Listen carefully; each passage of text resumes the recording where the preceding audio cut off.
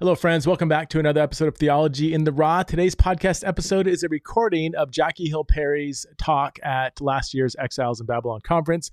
This is a recording of her talk, our subsequent couch conversation, and then both her and I fielded some questions from the audience. It was, as always, incredibly thoughtful, as Jackie Hill always is. If you would like to register for next year's Exiles in Babylon conference, you can go to theologyintheraw.com. All the info is there and space is filling up. So if you want to attend live in person, then I would do so sooner than later. Otherwise, you can always attend virtually. That will never fill up unless the internet breaks down for some reason. So please welcome back to the show, the one and only Jackie Hill Perry.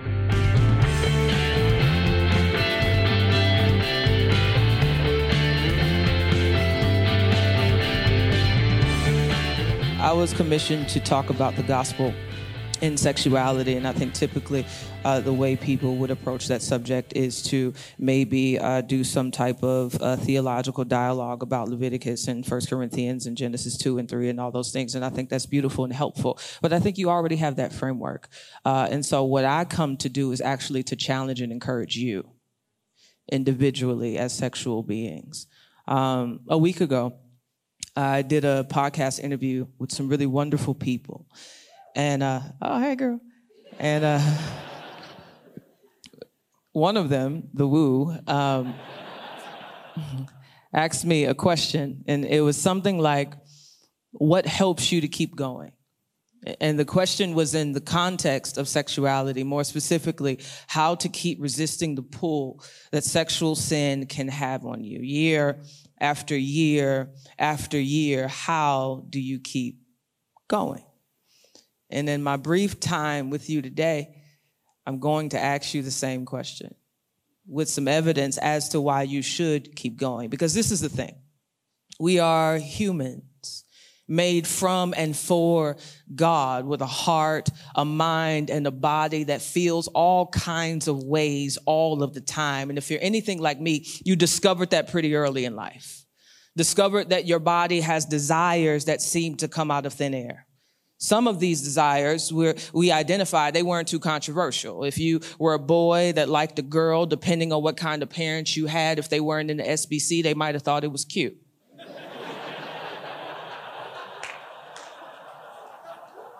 He said, I'm disruptive, and I am.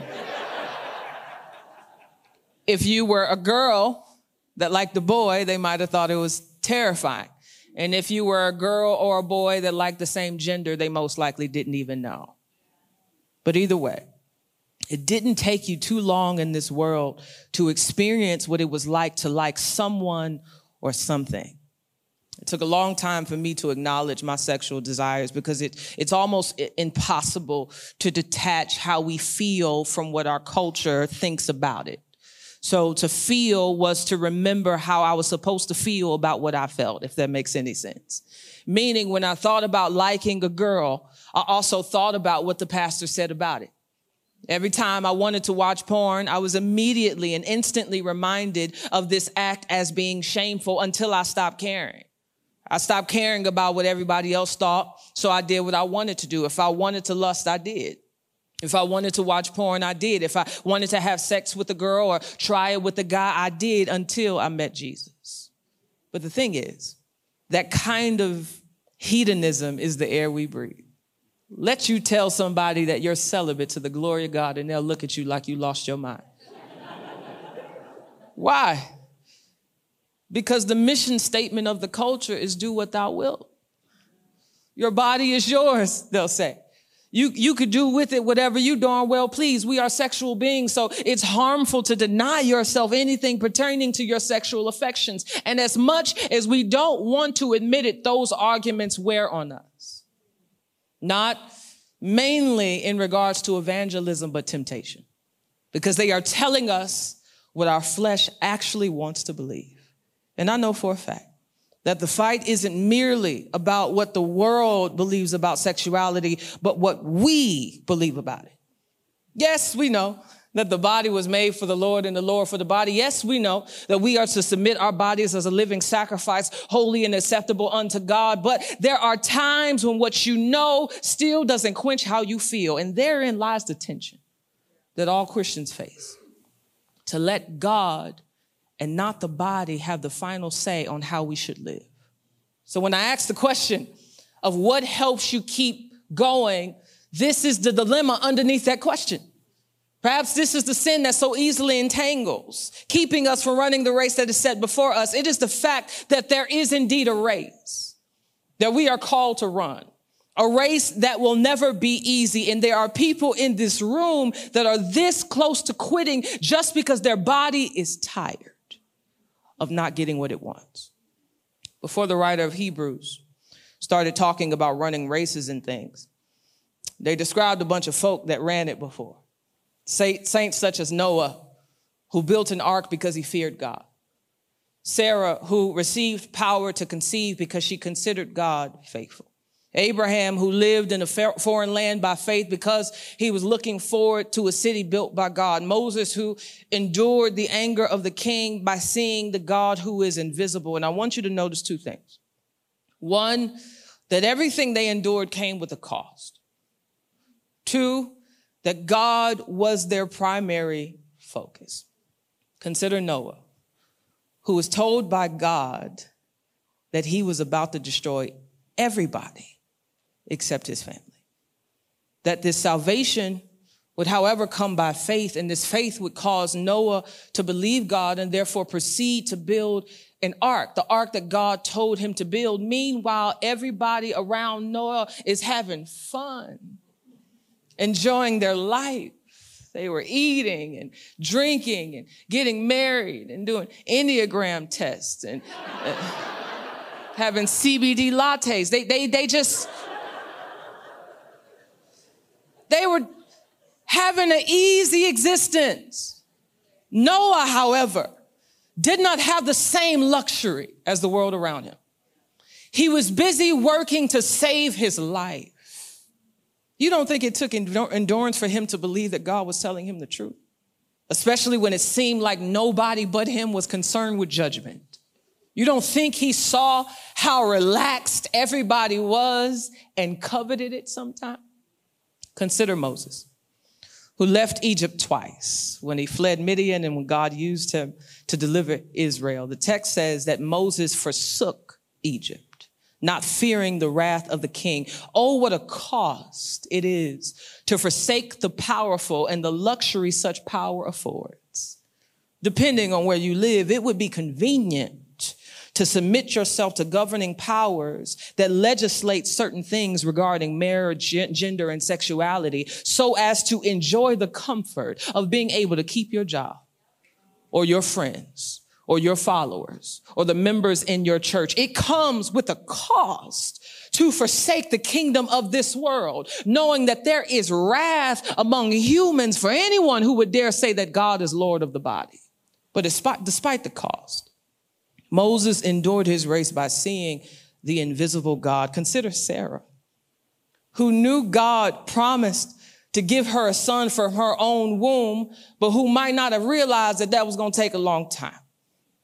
Year after year, decade after decade, she had to deal with the reality that she would not and could not conceive apart from God's power. Listen, therefore, her faith in God had to include embracing God's sovereignty over her body and when he would allow it to function according to its design. Being a sexual being with its various desires can frustrate the holiest of saints when obedience leaves you with unfulfilled longings. Year after year, decade after decade. For some of us, celibacy is the call. For others, marriage is, but both come with a cost. Because in both cases, there will always be unfulfilled desires. Why? Because sexuality is a part of our design, but it is not the ultimate aim of our design. The body was made for God, the God who Sarah believed to be faithful. There was a cost for the faithful ones. But do you know what makes one embrace that cost? Do you know what helped these saints keep going? Every single one of them didn't allow the cost of their obedience to distract them from the God they were obeying. Noah obeyed because he feared God. Moses endured by seeing the invisible God. Abraham looked forward to a city whose designer was God. Sarah considered the faithful God. This is in the text. This isn't some poetic iteration. No wonder why, when we get to chapter 12, the writer doesn't deviate from the God-centric pattern he set forward in chapter 11. He shifts the conversation to his audience, making sure to reiterate who their attention should still be on. The text says, therefore, since we are surrounded by so great a cloud of witnesses, let us also lay aside every weight and sin which clings so closely, and let us run with endurance the race that is set before us. How? Looking to Jesus, the founder and perfecter of our faith, who for the joy that was set before him endured the cross, despising the shame, and is seated at the right hand of the throne of God. I started this whole thing by asking you what helps you to keep going. But now I want to change it to who helps you to keep going. And the answer is Jesus. I don't know how you've been running, but if you're doing it with your focus on everything else but God, you're not going to finish. There is a real spiritual attack in the form of temptation that tells you that one way to endure sin is to sin. If there is sexual frustration in your marriage, some of us opt for adultery or pornography so as to deal with the constant disappointment or rejection. There are times when we entertain inappropriate friendships as a way to cope with our loneliness. And nobody knows, because your friendship looks pure on the surface, but you know what it is. You know that the presence of this person calms you, brings you some identity, brings you a level of peace to the point that you no longer even seek God for it. You just call them. It could be alcoholism. It could be even social media, that all work as a numbing agent for our weary hearts. But as John said, I say to you, little children, keep yourselves from idols. This race will never be easy, but the sin that clings and the weight that hinders must be laid aside, because whether you realize it or not, that sin and those hindrances is making your run harder.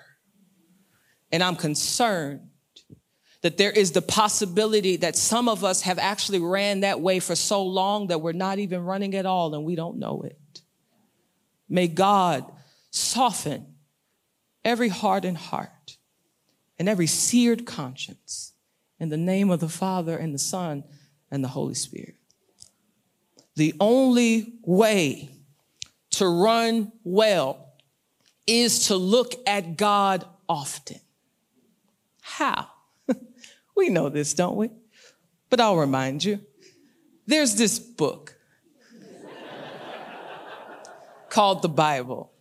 In it is 66 other books that all point to and describe and explain and exalt God.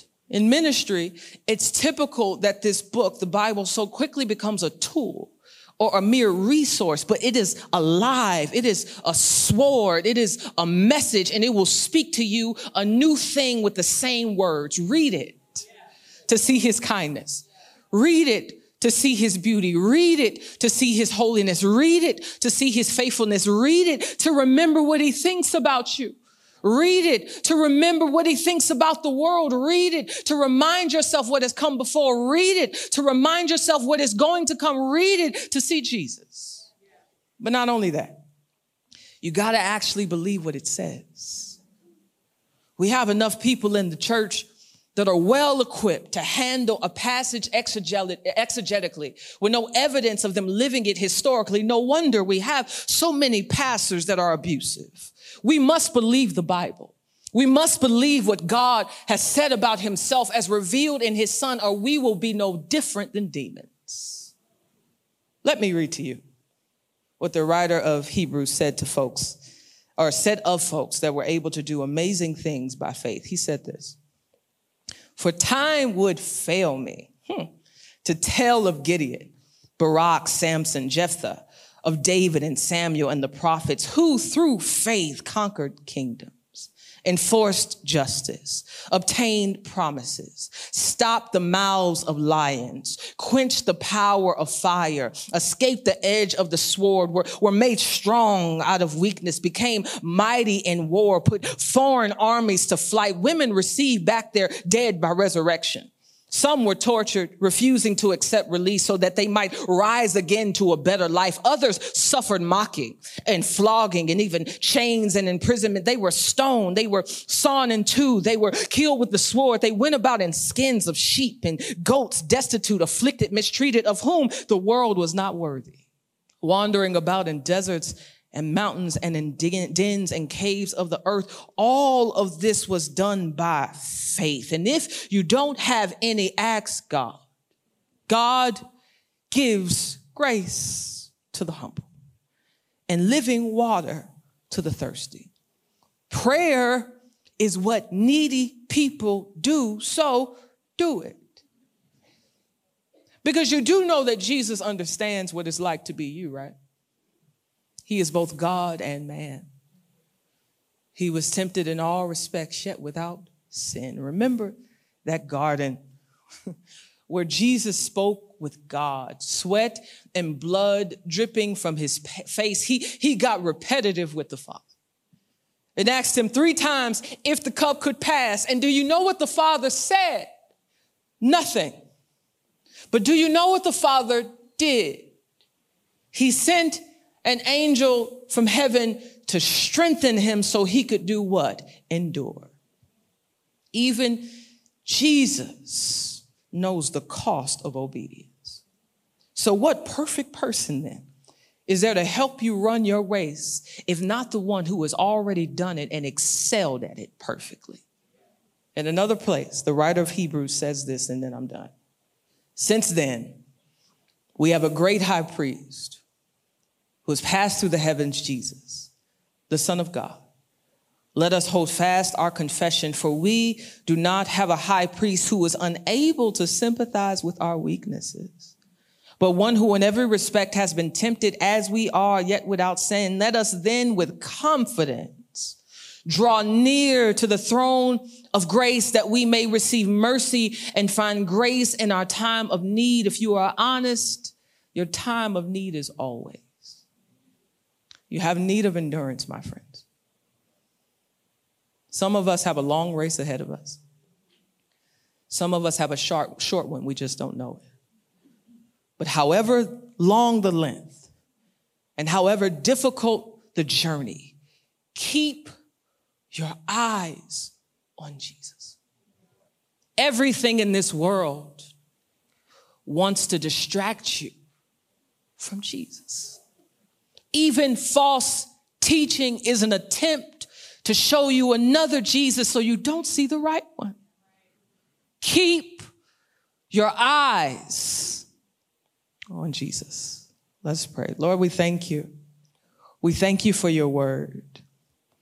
We thank you for your Son. We thank you for your Spirit. We thank you for the church. We thank you for truth. We thank you for a right mind. We thank you for a willing heart. We thank you, God, that you are so faithful as to remind us constantly of the truth.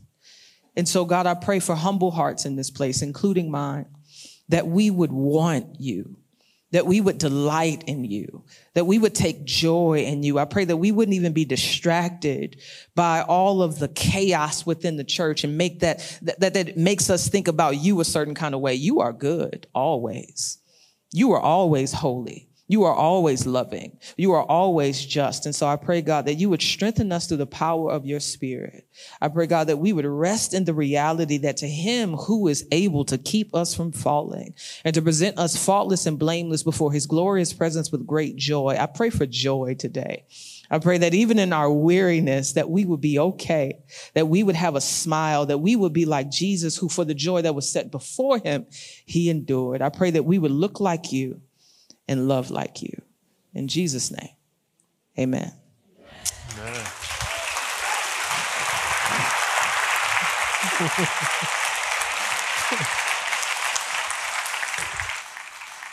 Hi, Preston. Y'all got this from Target. I don't do the shopping. You want some water? Yeah, that's Target. I seen this. It was discounted, whatever it was. Thanks for coming out. Hi, how you doing? Yeah, good. I'm all right. Your hair got grayer. Huh? Your hair got grayer. You stressed out? Yeah. Well, you know. It's stressful out here in these I didn't have streets. gray hair till like 5 years ago. Okay. I'm only 24, you know. Oh, wow. You deal with Fantastic. sexuality and stuff. It takes a toll. Not that you know anything about that. You've been outspoken about the gospel, about sexuality. In not just, it's one thing to like go into a setting where everybody already agrees with you and you say things that they agree with, but you've been at secular college campuses, you've been in all spaces, and you're you wherever you go. You probably get a lot of criticism. Mm-hmm. Here's my question: how do you handle that? And my motivation is, I know there's people here who may have friends, relatives, or maybe pastors of churches. They're like, man, if I engage this conversation, it's gonna not go. Some people are gonna be pretty upset. How do you handle that? And I want that your response to maybe be a motivation or challenge to people who are working through that. It's unavoidable. That's one. The gospel is offensive to those who are perishing. It's a hard word to tell a person that they can't do whatever they want. No matter how real and true and authentic and unrelenting the affection is, that God is still calling you to lay it down.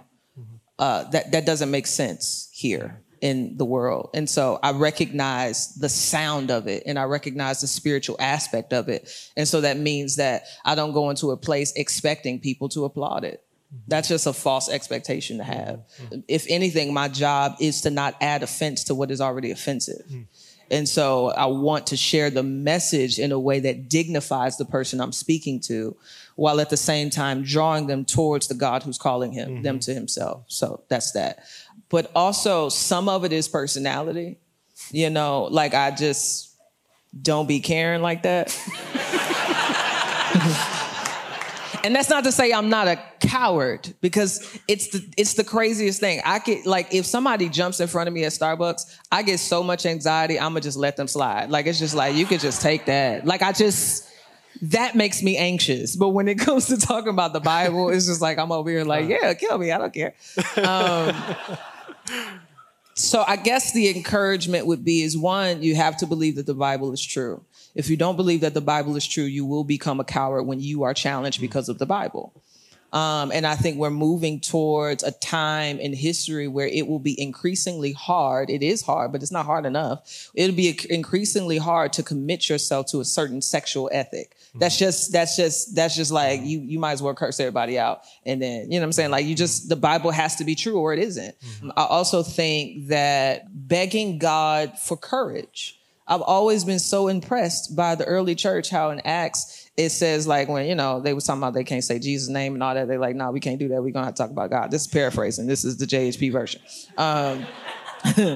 And how they sat together in a house and prayed for courage. And it said the house shook, and then they went out and spoke the word of God boldly. And so some of it is, we just need to pray. Conferences are great. Podcasts are wonderful. No shade, but we need the Holy Ghost. Yeah. So. Yeah.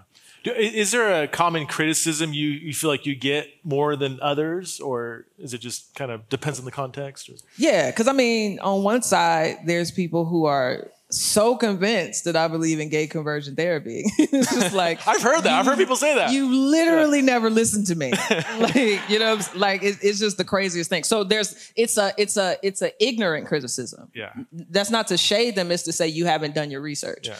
So that's that. I think from the church, I don't know, they might think I dignify the gay community too much. Okay. I've seen that where it's just like, you just need to call them sinners. It's like, but people are people. Yeah. They're human beings. And that's why y'all ain't making no disciples, because you're mean.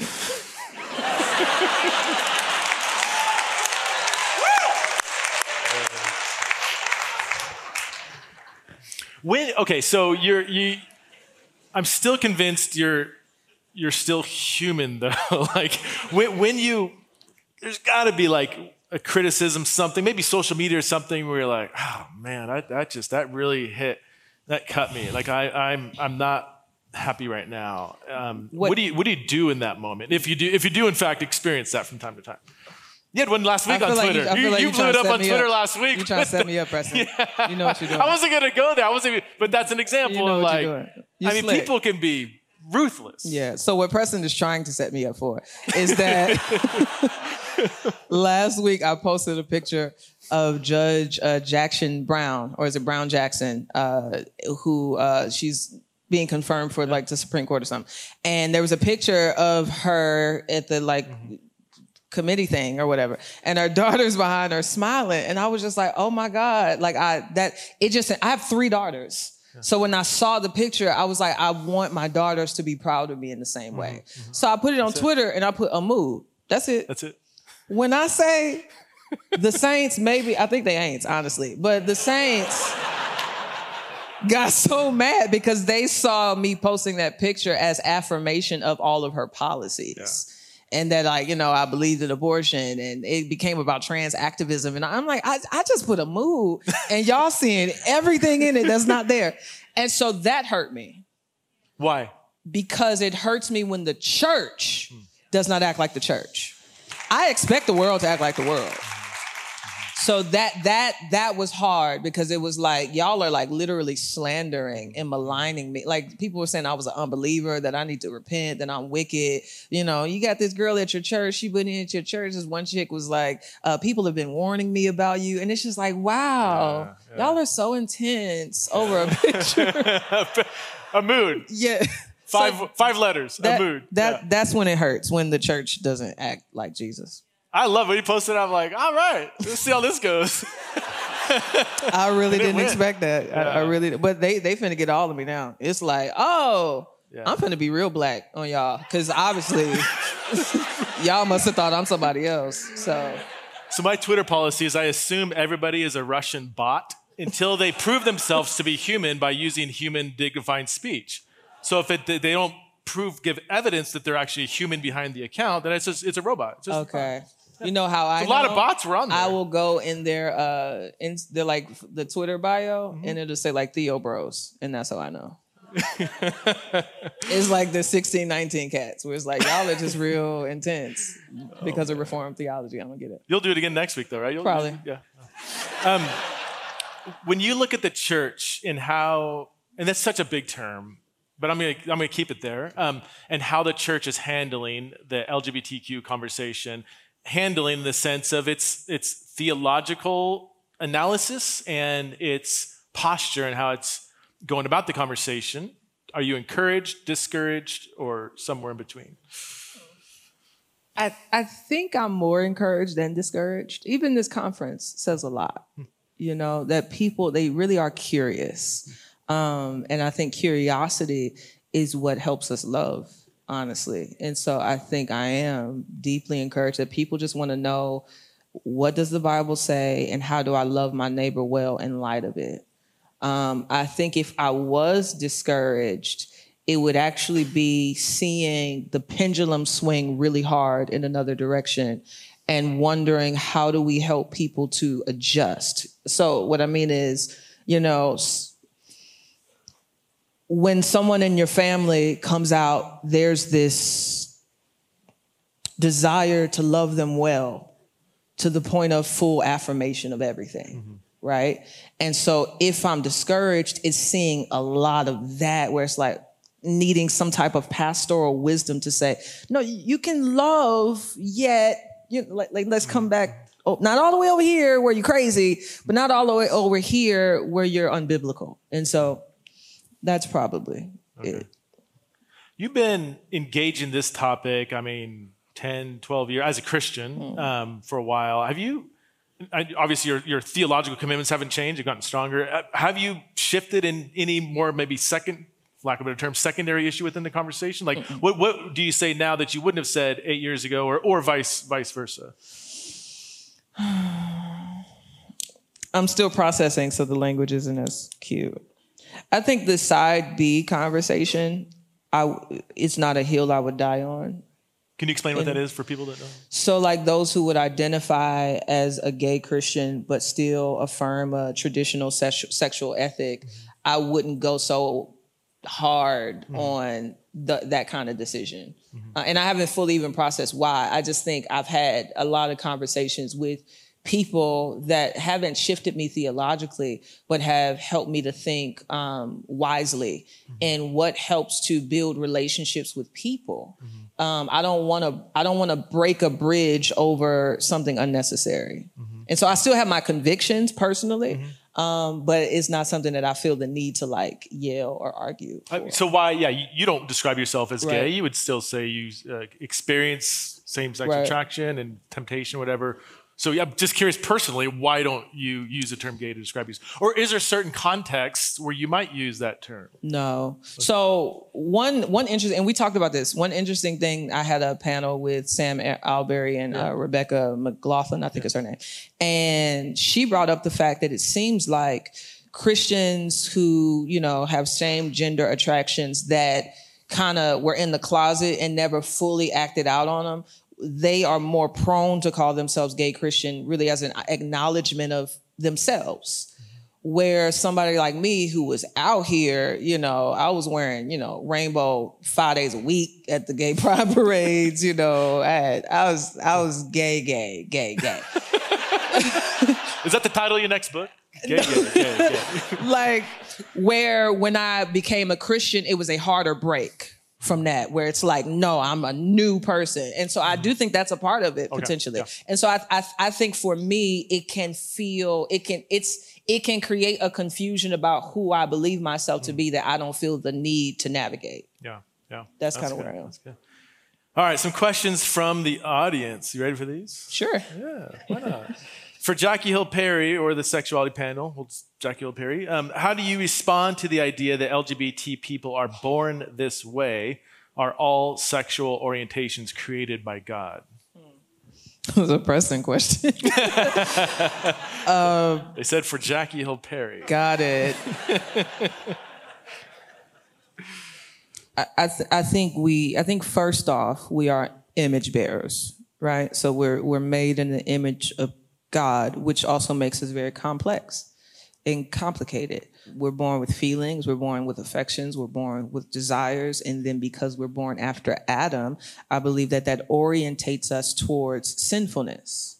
So if we want to talk about any orientation, I think it would be the orientation towards wickedness, and how that kind of colors the way we feel. As far as orientation, it's just not, I don't like the idea of orientation because it's so new, like the thing was like created in like the 1800s. And I don't like how it frames our personhood where like you are gay and you are straight instead of you being human with a variety of different ways to feel. And so I guess that would be my argument, is that we're born in the image of God, made for him, from him, but because of sin, our affections are affected, and therefore we need to be born again so that we are empowered to always choose God despite how we feel. Why'd you want me to answer that? Because you would have brought all the scholarship and cited sources. I think the science and the Bible both agree. Yeah, they agree with what you said. Next question. Why do we push marriage when the Bible and Christian history are filled with people who are single? How can we better create a space for aces, asexuals, and same-sex attracted Christians? I'm assuming using those two categories as people who are going to be lifelong single, maybe. Yeah. I don't know, because I wonder how much of this is a cultural problem. Especially like being honest, like white conservative people.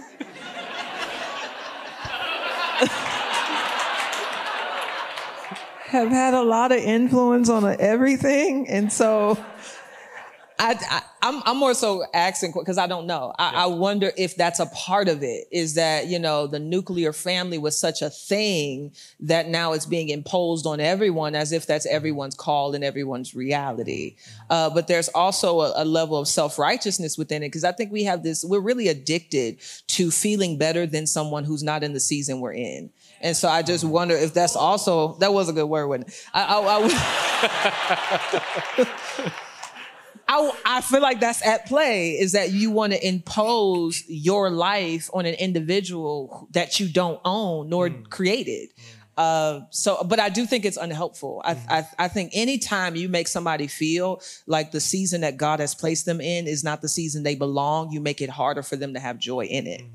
And I just, that feels mildly demonic. I'm not saying people are demon possessed. I am saying that you want to help people run the race, not hinder.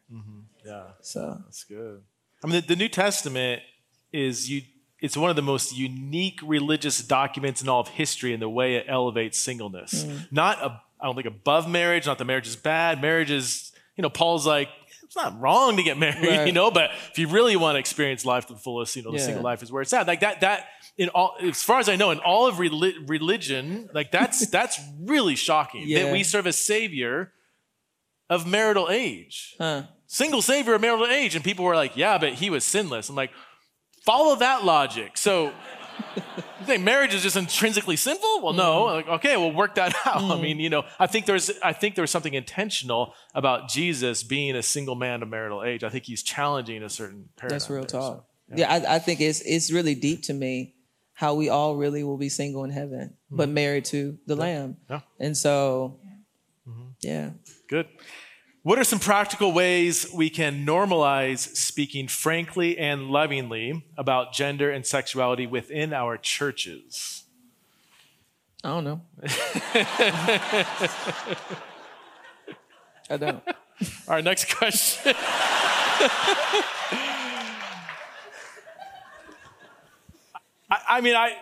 Really, you get a punt? I don't know. Because that's super pastoral. I think you would be good at that. I'm not a pastor.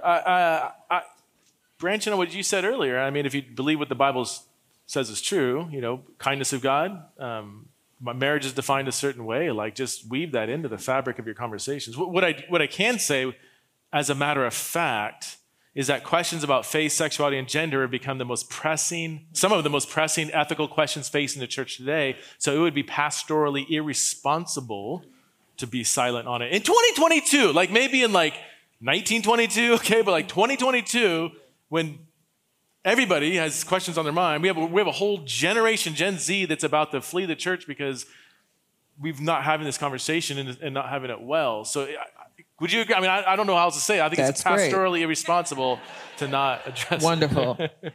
How to do that is more difficult. LGBTQ married couple with kids. Find the church now. Divorce. Oh, okay. So you there's a word limit on this, so that they're being concise.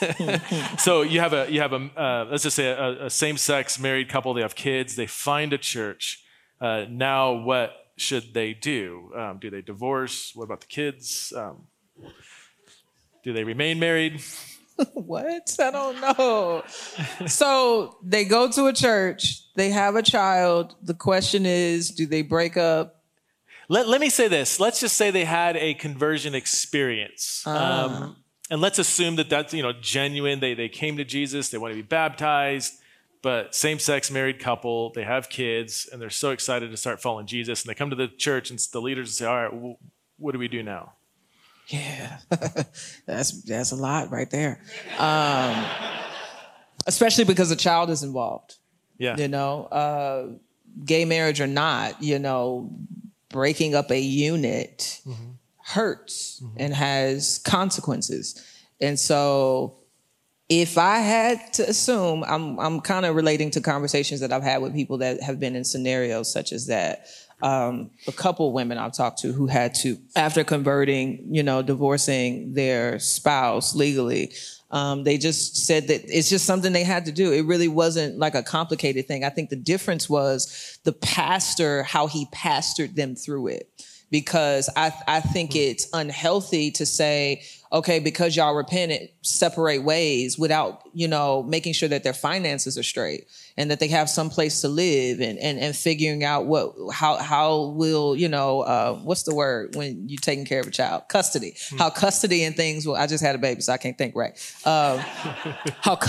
Making sure that they're not just their spiritual is good, but they are good. I think that's a really important part of it. And so I don't know. That's good. Again. Okay, here's one that I'm sure you've had to wrestle with. I get it a lot. Why is gay marriage wrong? Practically, why does the Bible say no to gay marriage? So, what's the moral rationale for saying two people of the same sex love each other, not hurting anybody, don't even have sex till they get married, love Jesus, whatever, and why is that wrong? I mean, the simplest answer seems to be because it's not how God designed marriage to function. Because I think we always have to be reminded that humans did not create marriage, nor was marriage created after the fall. Mm-hmm. That it God did the thing in Genesis 1 and 2, and that this thing points to the gospel, which makes marriage a very important metaphor that you don't want to mess up. Mm-hmm. And so that seems to be the answer, is that because God said so, which we don't like, but we also need to get used to the fact that that's kind of the thing. Yeah. Is that God, he's Lord and King. When people say, what is it? Just God said so? And it's kind of like the assumption behind that pushback or that, question is it's just arbitrary. But what you said is not, God did say so, but it's also woven into the fabric of the very fundamental creation account that in creation, you have lots of diversity and differences singing together in harmony. And at the climax of that beautiful passage, you have humanity created in his image as male and female, woven into the fabric of the creation account. And that sex difference means something. Yeah. And that forms the one flesh union, a one flesh union that we now call marriage. Sex difference is built into the very meaning of what that is, woven into the fabric of creation. And as you said, all throughout Scripture, that difference is intrinsic to the very metaphor that plays an essential role to the whole. I can tell you've studied this. I think I just got it from NT Wright. Yeah. So. Since we're here, though, I have a question for you. I'm not answering. So listen, I feel like a question to that question that follows is always, okay, what about attending a gay wedding?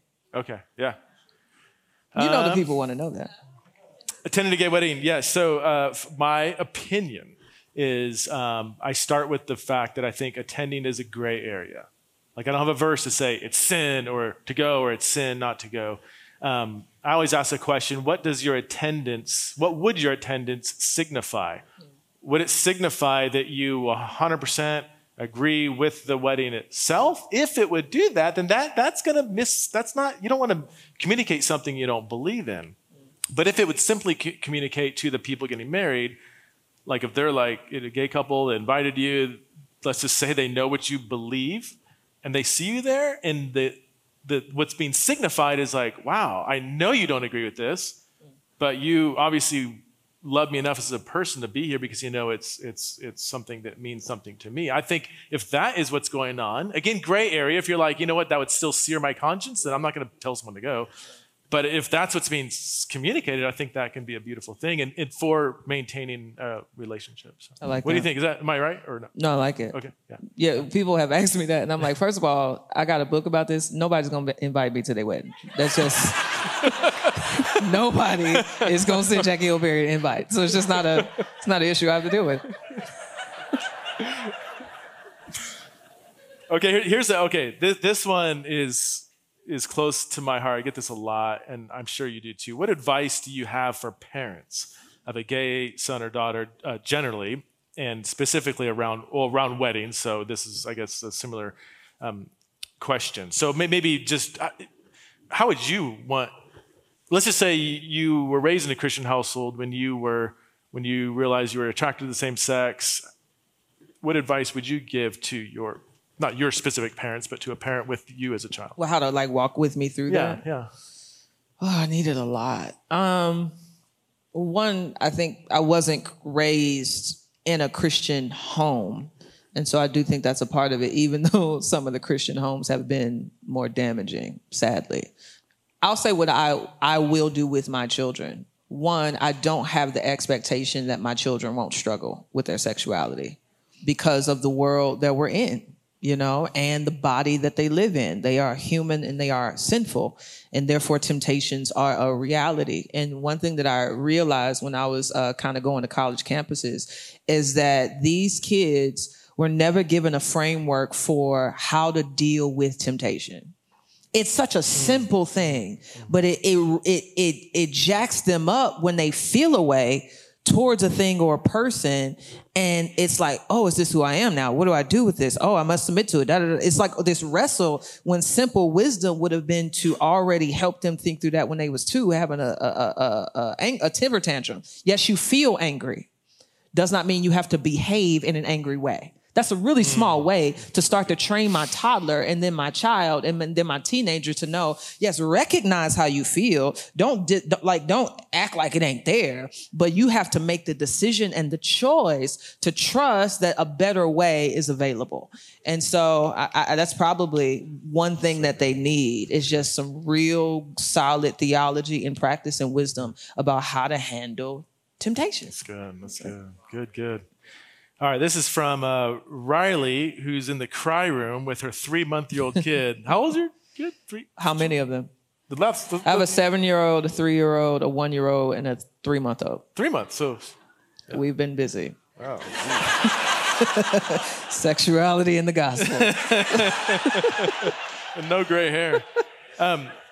As a new mom, I wonder what conversations around LGBTQ+ will be like with my child. How do you approach this conversation with your kids? I mean, have you started talking about this with your oldest? You know what's crazy? So I'm like 90% charismatic. And so I have a lot of dreams. And the dreams, are usually the Lord kind of giving me a sense of warning or a reminder of something.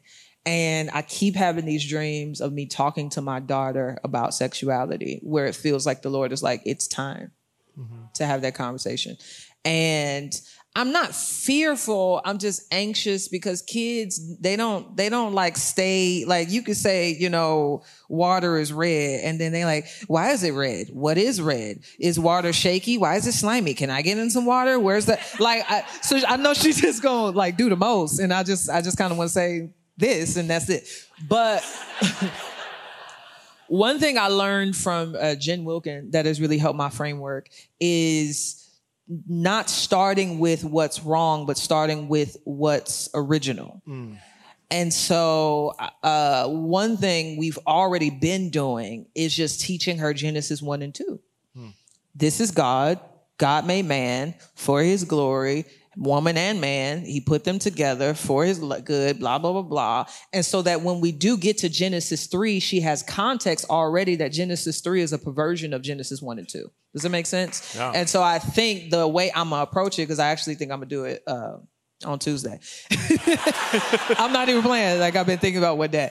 I think I'm going to approach it by walking through Genesis 1 and 2 with her since she's already familiar with that passage. Okay. And then moving to the fact that we live in a world and a reality where this is not the norm. Oh, good. I can't wait for you to address this next question. They can see it. You can't see. LGBTQ affirming churches seem to come from white egalitarians rather than from non-white egalitarians or white complementarians. Why do you think this is? Say that one more time. Okay. Churches that are affirming, LGBTQ affirming, seem to be mainly white egalitarian type churches, not non-white. That is fascinating. I don't know, but can you answer it? That's a really fascinating, because what I thought about also is how in the Black community, you don't see that many affirming churches. Yeah. Which is always ironic if we wanted to talk about politics. How cats will shade the Black community for being heavily democratic when they have always been heavily conservative. And so I think that's interesting to think about.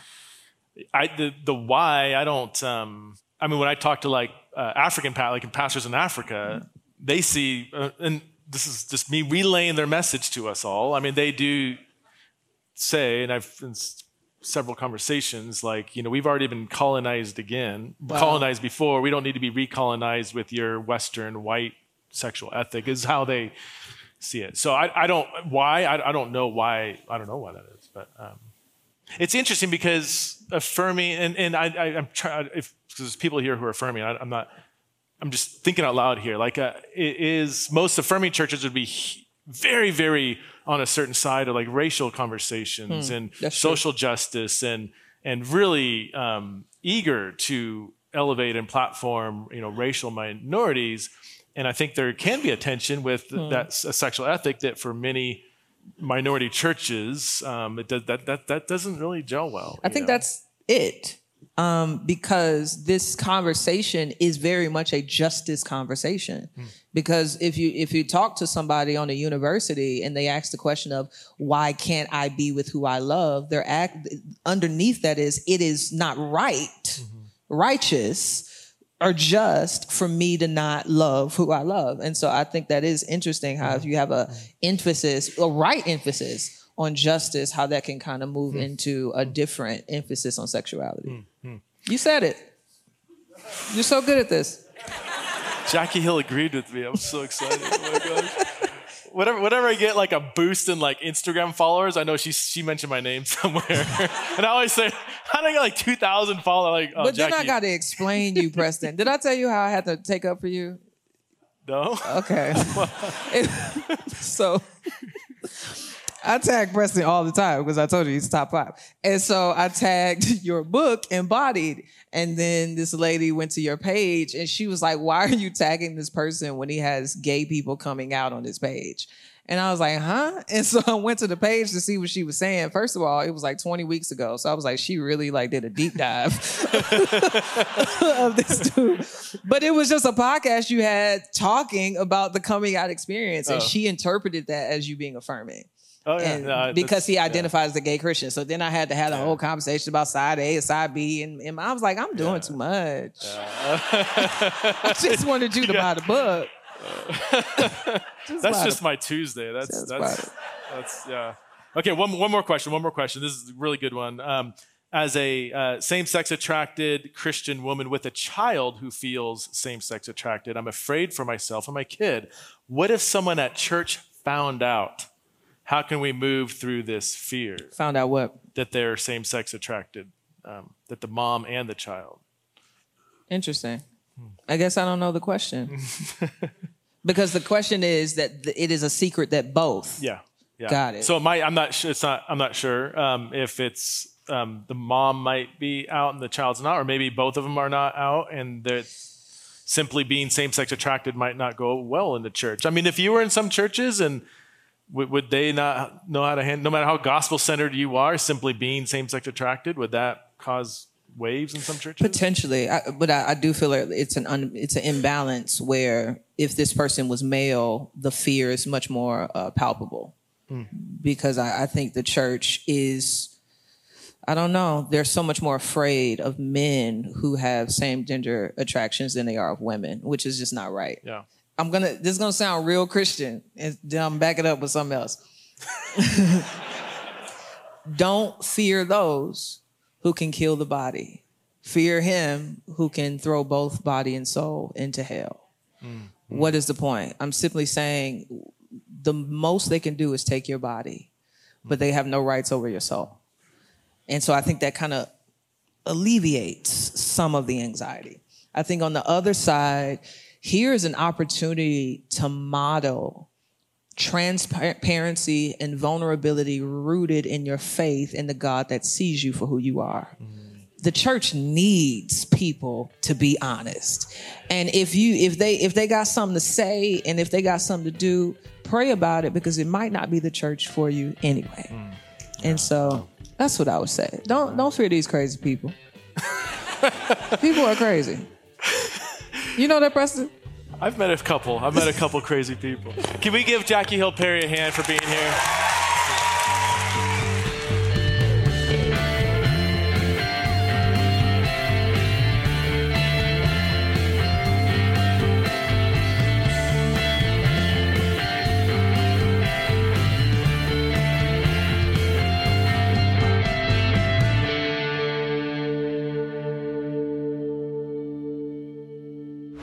This show is part of the Converge Podcast Network.